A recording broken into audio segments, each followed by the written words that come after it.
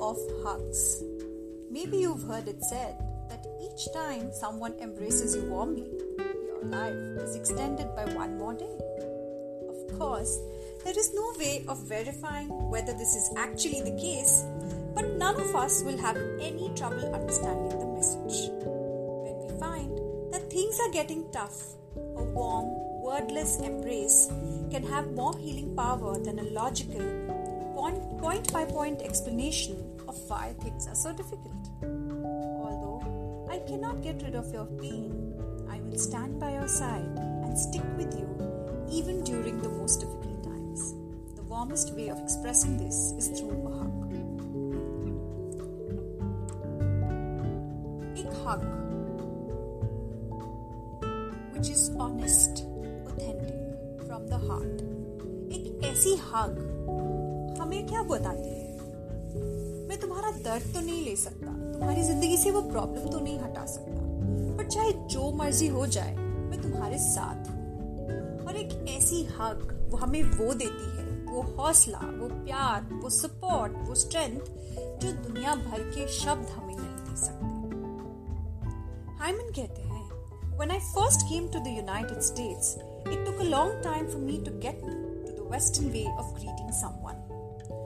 Instead of bowing politely in the traditional Korean way, I had to learn the casual, unreserved way that the friends greet each other.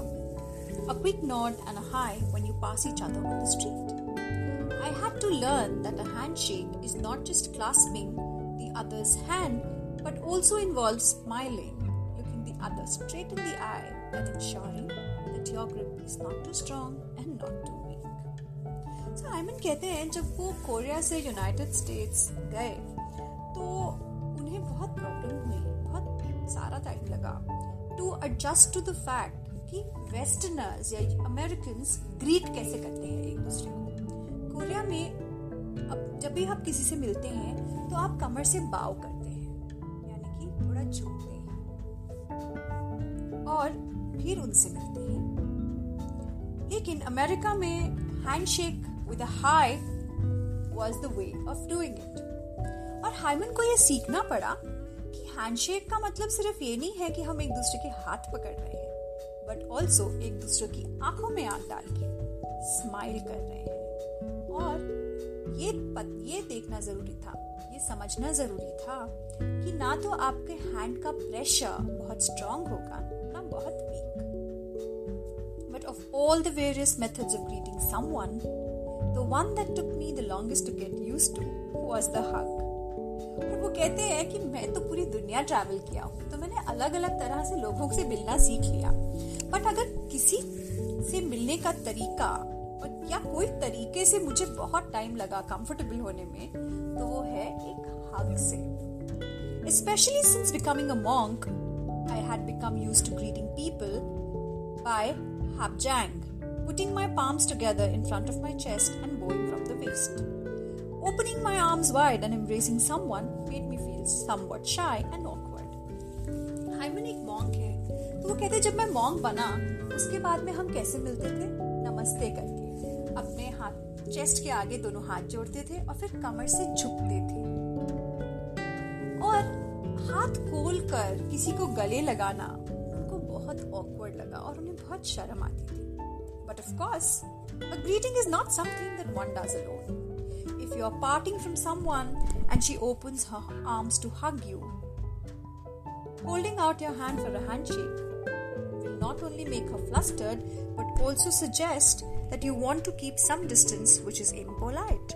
वो कहते हैं लेकिन सिर्फ मिलना जुलना ही तो नहीं है ना जो हम अकेले करते हैं। अगर जिससे आप मिल रहे हो या जिसको आप बाय बाय कह रहे हो, अगर वो अपने आर्म्स खोल के आपको हक देना चाहे तो उस टाइम पे आप एक हैंडशेक नहीं कर सकते हो, बिकॉज अगर आप ऐसा करोगे, आप अपना हाथ आगे करोगे फॉर अ हैंडशेक, आप एक तो उसको थोड़ा सा ऑकवर्ड पोजीशन में डाल दोगे, दूसरा आप उसको ये बता रहे हो कि आपका रिलेशन उतना क्लोज नहीं है and you are at a distance from that person. But after a while, once my relationship with a friend or colleague had become sufficiently close, I learned to hug. Mysteriously, the initial awkwardness had gradually disappeared, replaced with a sense of fellowship, intimacy and warmth. और Hyman कहते हैं कि कुछ time बाद जब उनका relationship अपने friends के साथ थोड़ा और क्लोज हो गया, करीबी हो गया, नजदीकी हो गया, तब उन्होंने हग करना सीख ही लिया। और जैसे जैसे वो हग करते गए लोगों को, जो एक ऑकवर्डनेस थी, शाइनेस थी हग्स देने में, हग्स लेने में, वो चली गई और उसकी जगह पता है क्या रह गया? दोस्ती, प्यार, यारी, विश्वास और सबसे ज्यादा वार्मथ, यानी कि अपनापन।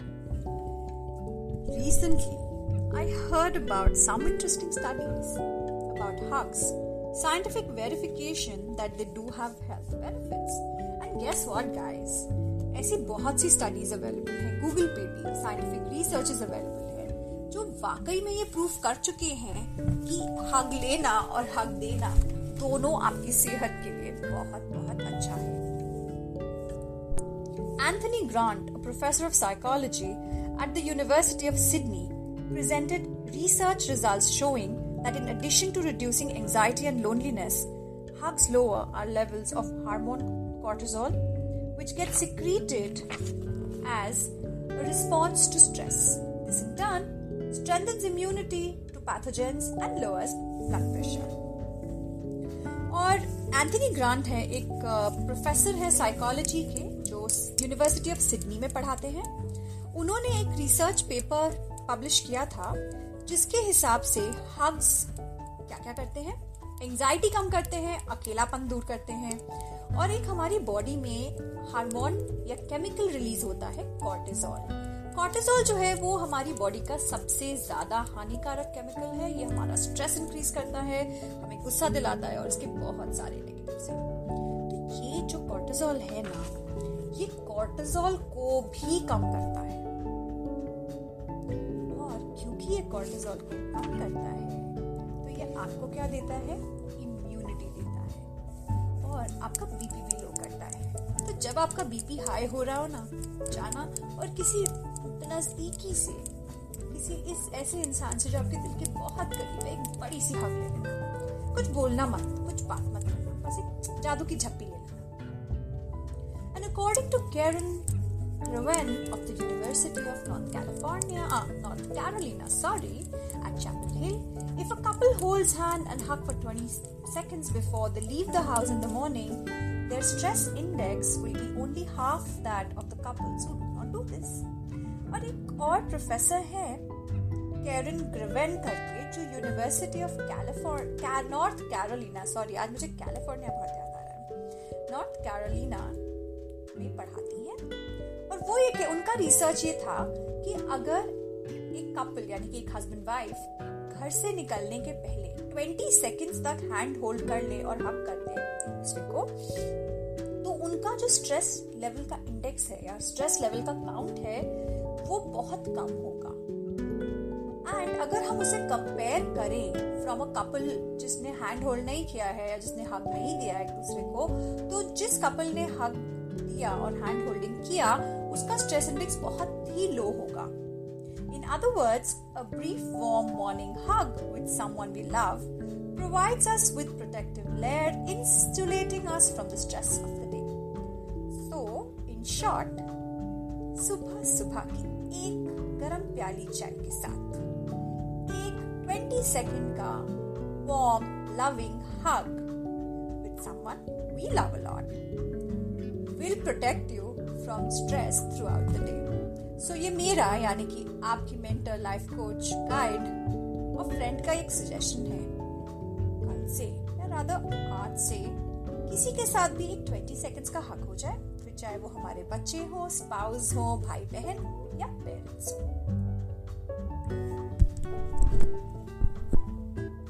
As a monk, there are times when I have to offer people such a protective layer. One such instance still lingers in my memory. It was a book signing at a large bookstore in Seoul. I was signing one woman's book when she suddenly said in a choked voice, "Hyman Sunim, 2 months ago my children's father passed away in a car accident. I've been in such a state of shock that I've barely been outside these past 2 months. My younger brother gave me a book as a present, probably because he felt sorry for me. I cried so much while reading it, right from the first chapter. For some reason, I got the idea that if I could only meet you, that would give me the courage to go on and to look after my 2 children properly. I live in the countryside, but I got the train early this morning to come to meet you in person. और Hyman कहते हैं कि as a monk उनका काम है लोगों को comfort देना, प्रोटेक्शन देना, अपनापन देना। और एक ऐसा इंसिडेंट उन्हें याद आता है, उनकी एक बुक साइनिंग थी सियोल में, और वहाँ पे एक लेडी आई उनके पास और वो बोली कि हाइमन, मेरे हस्बैंड की डेथ हो गई है 2 महीने पहले कार एक्सीडेंट में, और उसके बाद मैं फंक्शन नहीं कर पा रही टू एन एक्सटेंट कि मैं अपने घर से बाहर ही नहीं निकल रही हूँ। मेरे छोटे भाई ने आपकी बुक मुझे दी एज अ गिफ्ट, शायद मुझ पे तरस खाकर। और जब मैंने आपकी बुक पढ़नी स्टार्ट करी, so right from the beginning मैं बहुत रोई। और पता नहीं क्यों मुझे ऐसा लगा कि बस अगर मैं आपसे एक बार मिल लूं तो शायद मैं अपनी जिंदगी जी सकूं और अपने बच्चों की देखभाल कर सकूं। मैं बहुत दूर रहती हूँ, एक कंट्री साइड में रहती हूँ, और फिर भी आज सुबह उठ के मैंने ट्रेन पकड़ी और आपसे मिलने आ गई। Her voice was shaking and her face was streaked with tears. In that moment, without realizing what I was doing, I got up from my seat, moved towards her, and opened my arms. After embracing her warmly for a while, I said, I too will pray for your children's departed father. His spirit will probably be watching you from the other world, seeing how you go on living, how well you look after your children. Right now, you are terribly lonely and life is hard. But through this experience, you will become stronger, wiser, and more compassionate. From now on, things will gradually get better. Don't worry too much. और Hyman कहते हैं उसकी आवाज थोड़ी हिल रही थी, वो shake कर रही थी, रो रही थी, और बिना रियलाइज करे हाइमन खड़े हुए, वो उसके पास गए और उसको बड़ा सा हग दिया, और कुछ देर तक वो उसको हग देती रही। और जब उन्होंने उस औरत को छोड़ा तो उन्होंने उस लेडी से कहा कि मैं आपके हस्बैंड यानी कि आपके बच्चों के फादर के लिए प्रे करूंगा, और चिंता मत करो, वो कहीं गए नहीं हैं, वो यही हैं, और वो दूर से देख रहे हैं, स्पिरिट वर्ल्ड से देख रहे हैं आपको और आपके बच्चों को, और वो ये देख रहे हैं कि आप कैसे जी रहे हो, आप अपने बच्चों का कैसे ख्याल रख रहे हो। आप आज के दिन अकेले हो, थिंग्स बहुत डिफिकल्ट हैं, बट ये एक फेज है, और इस एक्सपीरियंस से, इस लोनलीनेस से, इस पेन से आप स्ट्रॉन्गर बनोगे, आप वाइजर बनोगे, और आप कंपैशनेट बनोगे। अब बुरा समय खत्म हुआ, इस पॉइंट से चीजें अच्छी ही होंगी। डोंट वरी टू मच, चिंता मत करो। I held her as she wept and thought to myself, though I am lacking in many ways, I want to be a person who can bring some small comfort to people, who can give them courage like a ray of warm sunshine. If there is someone who needs a hug from me, I will do it willingly, gladly, and as often as they need. Those of you who are reading this, if you have family or friends going through a hard time, please remember to give them a warm hug now and then. Who knows, you really might extend their lives and yours too. और Hyman कहते हैं जब उस lady को hold कर रहे थे और वो रो रही थी, हाइमन के दिमाग में क्या चल रहा था उस वक्त? उनके दिमाग में ये चल रहा था कि मैं परफेक्ट नहीं हूँ, मेरे पास बहुत कुछ तो नहीं है, लेकिन मैं एक ऐसा इंसान बनना चाहता हूँ जो दूसरों की दुनिया में थोड़ी सी कंफर्ट, थोड़ा सा वार्मथ क्रिएट कर पाए, जो उन्हें करेज दे पाए, जो उन्हें उम्मीद दे पाए, होप दे पाए।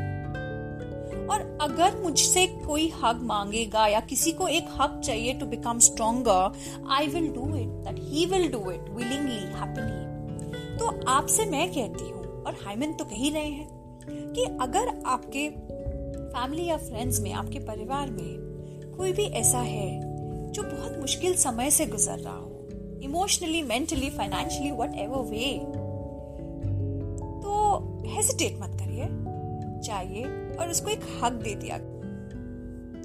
बस आज यहीं तक। We'll continue tomorrow with the next chapter.